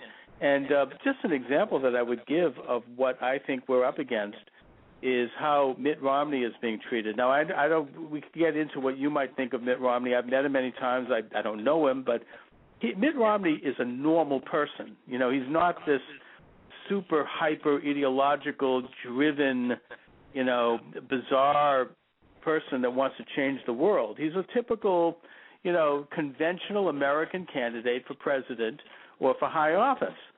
And here he is coming out and making a comment on the evening of this terrible assault on our embassy in Benghazi, which was knew in advance that there was going to be violence, and apparently there was not enough preparation to protect our ambassador, who was taken out and brutally murdered, his naked body dragged through the streets, who knows what else.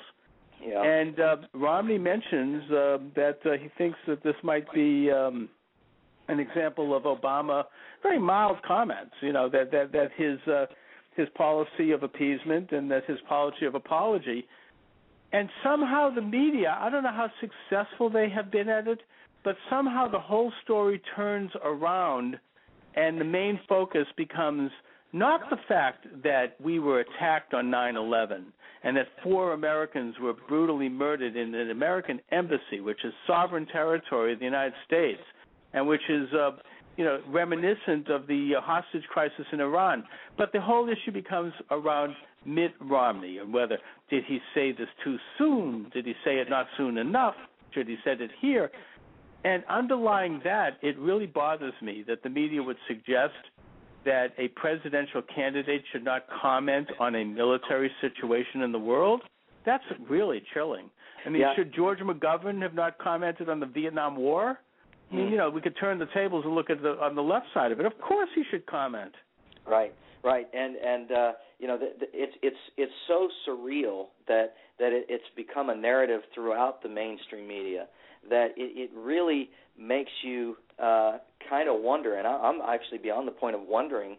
I think that these people have become their own cult because they all believe they all believe the same narrative.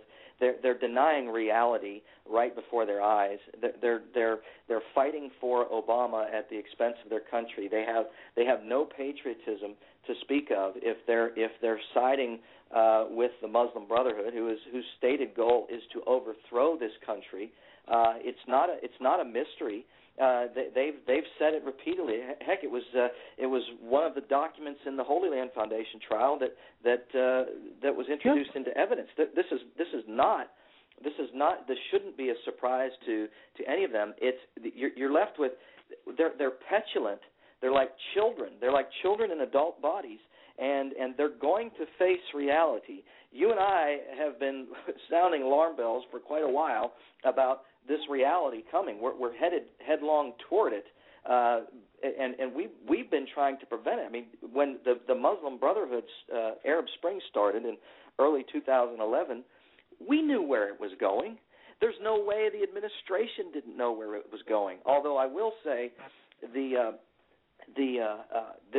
having a difficult time containing it right now. I think that they are looking at this situation in the Middle East as something that's beyond their control. Anytime there's been in world history that I can tell, there's been a situation where war has broken out. It oftentimes breaks out as the result of events being beyond the control of those who think they can control all events. And that could be where we're headed right now. I mean, this is you talk about the murder of our ambassador in Libya. It's like it very well could be like the Archduke Ferdinand all over again, World War I. Or the Reichstag fire. This is. I mean, do the American people understand? First of all, that on just a practical level, how inept this administration was to not put extra security in place in advance of 9/11, knowing what that means. I mean, this is, especially in places like Benghazi, that what a failure this is, and yet the focus is Mitt Romney spoke too soon.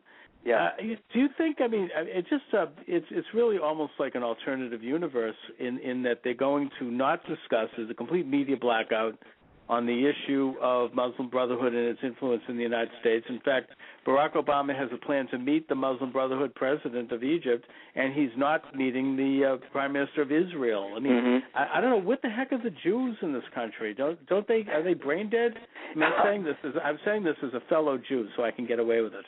Yeah. But I mean, what are they thinking? I mean, what about our regular? Besides the Muslim Brotherhood issue, I mean, there's also been a complete blackout, as you know, since you also write for WorldNet Daily, a complete blackout on the issue of the background of Barack Obama, who he is. Well, you just expressed another notch in the belt of the profile of Barack Obama as far as his Muslim Brotherhood sympathies. You just nailed one. With meeting with Morsi, but not with Netanyahu. Yes. Incidentally, speaking of the Libya situation, there is, in fact, it's posted on my site right now, a video of, and it's in Arabic, but you can hear the news report. We have video now of there were in Libya during the storming of the embassy, that there were two sets of gunmen, and one of them can be heard saying, "Don't shoot us. Don't shoot us. Morsi sent us. We were sent by Morsi." Now, if that's true, then that would put the death of our ambassador, put his blood on the hands of the president of Egypt, and that's again, yes. We get to act of war, and what do you do when an act of war has been perpetrated against you? You attack your opponent in a presidential election? What I know what Ronald Reagan did when Libya killed an American military man in Berlin. He launched missiles. Yeah. He struck Gaddafi's house, killed his daughter. Right. Right. It is absolutely, you're right. This is an act of war by any standards of international law and custom, going way back in time. When an embassy is attacked in a foreign country, that embassy is national, is always viewed as sovereign territory on lease from the host country. And this is an attack on American soil and a murder of our American government officials. I mean, it's a 9/11 attack. I mean, it literally is a 9/11 attack. And here you have a president of the United States, Barack Obama, presiding over this incident, the murder of 4 American personnel, the attack on an American embassy that's even worse in many ways than the Iranian hostage crisis that Jimmy Carter presided over, because at least there wasn't nobody died. Right. Here you have a situation that is like 9/11. It was planned in advance. I think even the Obama administration is now admitting that, probably because they can't get away with covering that up. That's right. And yet, are the American people going to still rub their hands together and support Obama? Well, look at the Iran situation. One major difference between Iran and what we're seeing now is the Muslim Brotherhood does not seek national boundaries. It seeks a global caliphate. It seeks to eliminate national boundaries, that Egypt and Libya wouldn't have a border between them. And we have Iran. Iran was all nationalistic. It was about overthrowing the Shah so that the Ayatollah could take over in Iran. This is, and we're seeing it with the attacks on the embassies in Egypt, in Libya, Yemen. Now they're saying there's stuff going on in Morocco. And all of these countries where this stuff is happening is where the Arab Spring took place and dictators were overthrown. And, so what we're seeing different, and it's what will happen in Syria if Assad is overthrown. You will see this coalescing of all of these Muslim Brotherhood elements in these countries together to form a non-nationalistic allegiance with each other. So that's one of the reasons that it just drives me nuts to watch John McCain and Lindsey Graham talk about arming the Syrian rebels. They can't be this stupid. I mean, and literally, it's stupidity. They're even worse than Assad. And I disagree with you with regard to Iran. I think Iran also is more than nationalistic. I think they're involved with the same sort of world movement. They've got. I think Syria is a proxy state of Iran. I think they've made major inroads in Iraq. They've got proxy armies on the borders of Israel with tens of thousands of missiles, namely Hezbollah and Hamas. Yeah, I agree. I think what I was saying was that more in 1979 it was more about a nationalistic deal. I think the people in that country thought it was a nationalistic deal, but the Ayatollah and the mullahs, they were always into a world revolution. I mean, they view them as the vanguard of an Islamic/communistic revolution. Well, there's no doubt about it. They've all but annexed Iraq at this point. That's right. And we are responsible. It's something, but it's easy to say in hindsight. But man, going into Iraq, I was a supporter of the Iraq War, but as you say, in hindsight, you kind of wonder if Iraq might have been better off with a strong man. Yeah. I mean, like Saddam Hussein, would he have been better? I mean, Christians were definitely safer under Hussein than they are now in Iraq. Which isn't saying much. Yeah, really. What do you have else coming up then? What's coming up on your show? Oh, well, I have a brand new book that I just got published. It's called Unsung Davids, 10 Men Who Battled Goliath Without Glory. And, check it out at Amazon if you're interested. Well, no, this is great. I mean, maybe have your publicist send me a copy. We could do some more programming. Okay, awesome. Great stuff. All right, Ben Barrack, again, benbarrack.com, and where can people listen to your program, Ben? Yeah, well, we're on down here in Central Texas, and we stream the show live from the website, benbarrack.com. Great. Thanks so much, Ben. Thanks for joining me. All right, Chuck. Nice talking to you.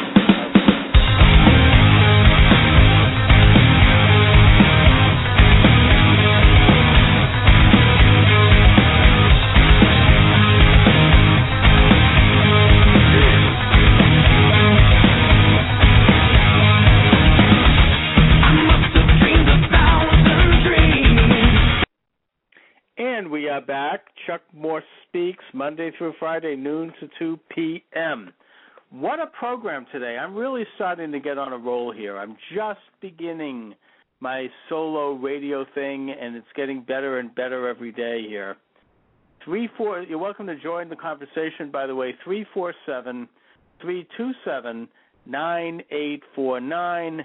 347-327-9849.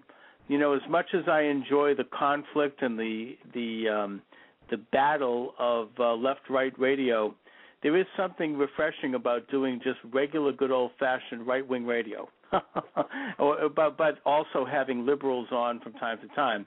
I think it's safe to say that Rabbi Brad Hershfeld is a liberal.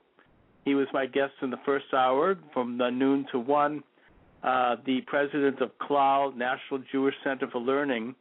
And the rabbi and I had a pretty good conversation that got not only into the political situation in Libya and Egypt and also Israel with regard to the West Bank and Gaza and his past experiences as a resident of Hebron, which is, of course, in the West Bank, but also spiritual issues, of which, of course, I have to defer to a sitting rabbi, given the fact that my knowledge is a thimble compared to his. But nevertheless, I don't mind mixing it up and getting people thinking about things spiritual and theological, as it were. In hour 2, Ben Barrack was with me. He is a blogger, an author, writes for WorldNet Daily, which I've also written for, and he's got a syndicated radio program. I think Ben and I are going to probably hook up fairly regularly and kind of work together on various projects in terms of building our on-air presence. So there's some of that kind of stuff in the works. You have to do that kind of thing in this business in order to achieve anything. You know, I mean, that's the name of the game.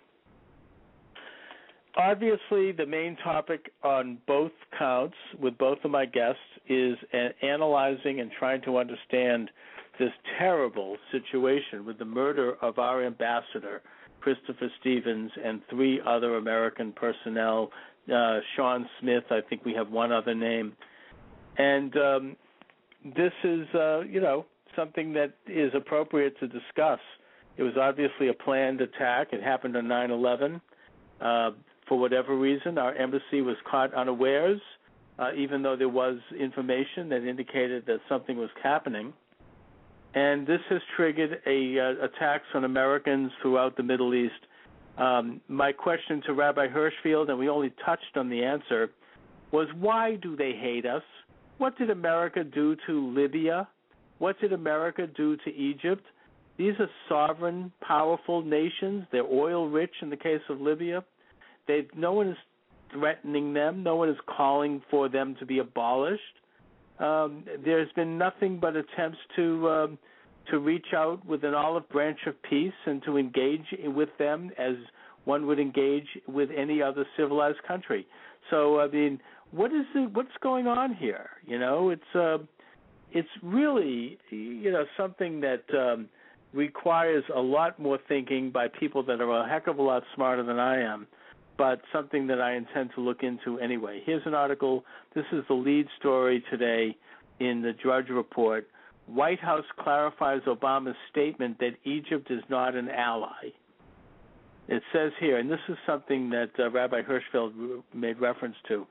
And by the way, I agree with Obama. I don't think Egypt is our ally at this point. President Barack Obama didn't intend to signal any change in U.S.-Egyptian relationship last night when he said Egypt is not an ally, the White House told the cable today. In an interview with Telemundo Wednesday night, Obama said that the U.S. relationship with the new Egyptian government was, quote, a work in progress, and emphasized that the United States is counting on the government of Egypt to better protect the U.S. Embassy in Cairo, which was attacked by protesters on September 11th. Quote, I don't think that we would consider them an ally, but we don't consider them an enemy, unquote. They are a new government that is trying to find its way. They were democratically elected. I think that we are going to have to see how they respond to this incident. Gee, I admire that. I think Obama's right about that, and I think Rabbi Hershfeld made the point. Let's not totally throw our lot in with them, but let's also not totally throw them under the bus either. George Bush, right after 9/11, he said, Islam is a religion of peace, and we're not, which was necessary. He had to say that. Do we want to have World War III? The question, I think that's actually good diplomatic thinking. You want to sort of assess the situation and see how it goes. So, the Drudge Report has this up like it's some kind of a scandal. And they refer to it as a gaffe. I don't think so. Even though I don't support President Obama's re-election campaign, he is still our president, and I agree with him on this. This is a crisis, and I think he's handling it well, at least in this regard. There are some other things we could talk about. It says here, quote, that comment had Egypt watchers scratching their heads, especially since technically Egypt was designated as a major non-NATO ally in 1989 when Congress first passed a law creating that status, which gives them special privileges in cooperating with the United States, especially in the security and technology areas. White House spokesman Tommy Vitor told the cable Thursday that the administration is not signaling a change in that status. I think folks are reading way too much into this, Vitor said. Ally is a legal term of art. We don't have a mutual defense treaty with Egypt like we do with our NATO allies. But as the president has said, Egypt is long-standing and close partner of the United States, and we have built on that foundation in supporting Egypt's transition to democracy and working with the new government. Vitor referred to Obama's Wednesday phone call with Mohamed Morse, during which Obama pressed the Egyptian president to ensure the safety and protection of U.S. personnel and facilities in Egypt. Morsi agreed to do so, according to White House statement on the phone call. The president said that he rejects efforts to denigrate Islam, but underscored that there is never any justification for violence against innocents and acts that endanger American personnel and facilities, the statement said. President Morsi expressed his condolences for the tragic loss of American life in Libya and emphasized that Egypt would honor its obligation to ensure the safety of American personnel. Well, I'm glad that he is saying that publicly, although, according to my guest just now, Ben Barrack, there is some evidence that some of these terrorists were sent there by Morsi, who is the Muslim Brotherhood president of Egypt. That remains to be seen. I think that we need to have perhaps cooler heads right now and defer judgment on that. Let's not rush into, waving the bloody shirt quite yet on that one. Let's see what happens. Anyway, that's what's going on. That's the big story on the Drudge Report. I don't think that it should be such a big story. It seems to me that President Obama probably is doing, in this regard, what is appropriate. And when he does, we should applaud, regardless of whether we support his re-election campaign, which I do not. I'm glad that he's taking somewhat of a standing back stance. Let's see what else is going on. Election manipulation. This is the accusation being made against Ben Bernanke, who is pumping money into the economy right now by creating more bonded debt. to the tune of $40 billion a month. The Fed is making available bonds at the New York Stock Exchange for investors, and by doing so, they are creating debt and pumping money into the economy. This, I suppose, is a way to sort of paper over the fact that there's an economic slowdown. Here's another quick story. We have a few more minutes here. This is Drudge Report, which I look at pretty much at least once or twice a day, and I really like it. New ad asks Jewish voters, is this still your Democratic Party? Look, Barack Obama in the last election, I think, got 88% of the Jewish vote. I think that this time around, if Mitt Romney can even shave off 2 or 3 percentage points of that vote, I think that could make a huge difference. In my opinion, he can do it. I can report personally that I've heard comments made amongst my own liberal Jewish friends and at my own liberal Jewish community here by liberals who would have their hands fall off before they would vote against a Democrat, saying that they're not sure about Obama. So, these are people who might either stay home or they actually could do the unthinkable, and that would be vote for Mitt Romney. It's not impossible, believe me. I think it's more than probable. I think it's quite plausible. This new ad, scheduled to run in Florida, makes the case that President Obama has pushed the Democratic Party to embrace anti-Israel policies. In the coming days, the Emergency Committee for Israel, a pro-Israel advocacy group, will release an ad entitled, Whose Democratic Party? Now, of course, we have to look at who is behind this so-called Emergency Committee for Israel. I can investigate that and maybe have some answers tomorrow, but that's a reasonable question to ask. The spot, because someone's paying for this, the spot, which will air during Sunday's football game between the Miami Dolphins and the Oakland Raiders, in what is being described as a significant ad buy, accuses Obama of leading his party to weaken the U.S.-Israel alliance. Coming on the heels of the Democratic controversial omission and contentious reassertion of language in the party platform declaring Jerusalem as Israel's capital, the ECI ad asks voters, quote, is this still your Democratic Party? Following footage of DNC delegates vociferously booing the pro-Israel delegation, and that is on tape, and it's ugly. The ad reminds viewers of the critical swing state that the Obama administration has, on multiple occasions, refused to state that Jerusalem is Israel's capital. ECI Executive Director Noah Pollack told the Free Beacon that ECI wants Democratic voters to ask themselves if they are comfortable with the party's direction under Obama. Anyway, that's the story for today. I shall return, God willing, tomorrow at noon p.m. to 2 p.m. right here at Chuck Morse Speaks. Check out my blog site, Chuck Morse Speaks. Thanks for listening, everyone, and have a great afternoon. Take care.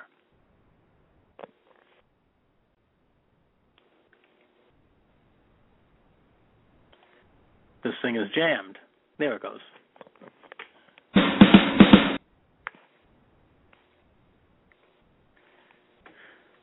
I'm using a very old computer here.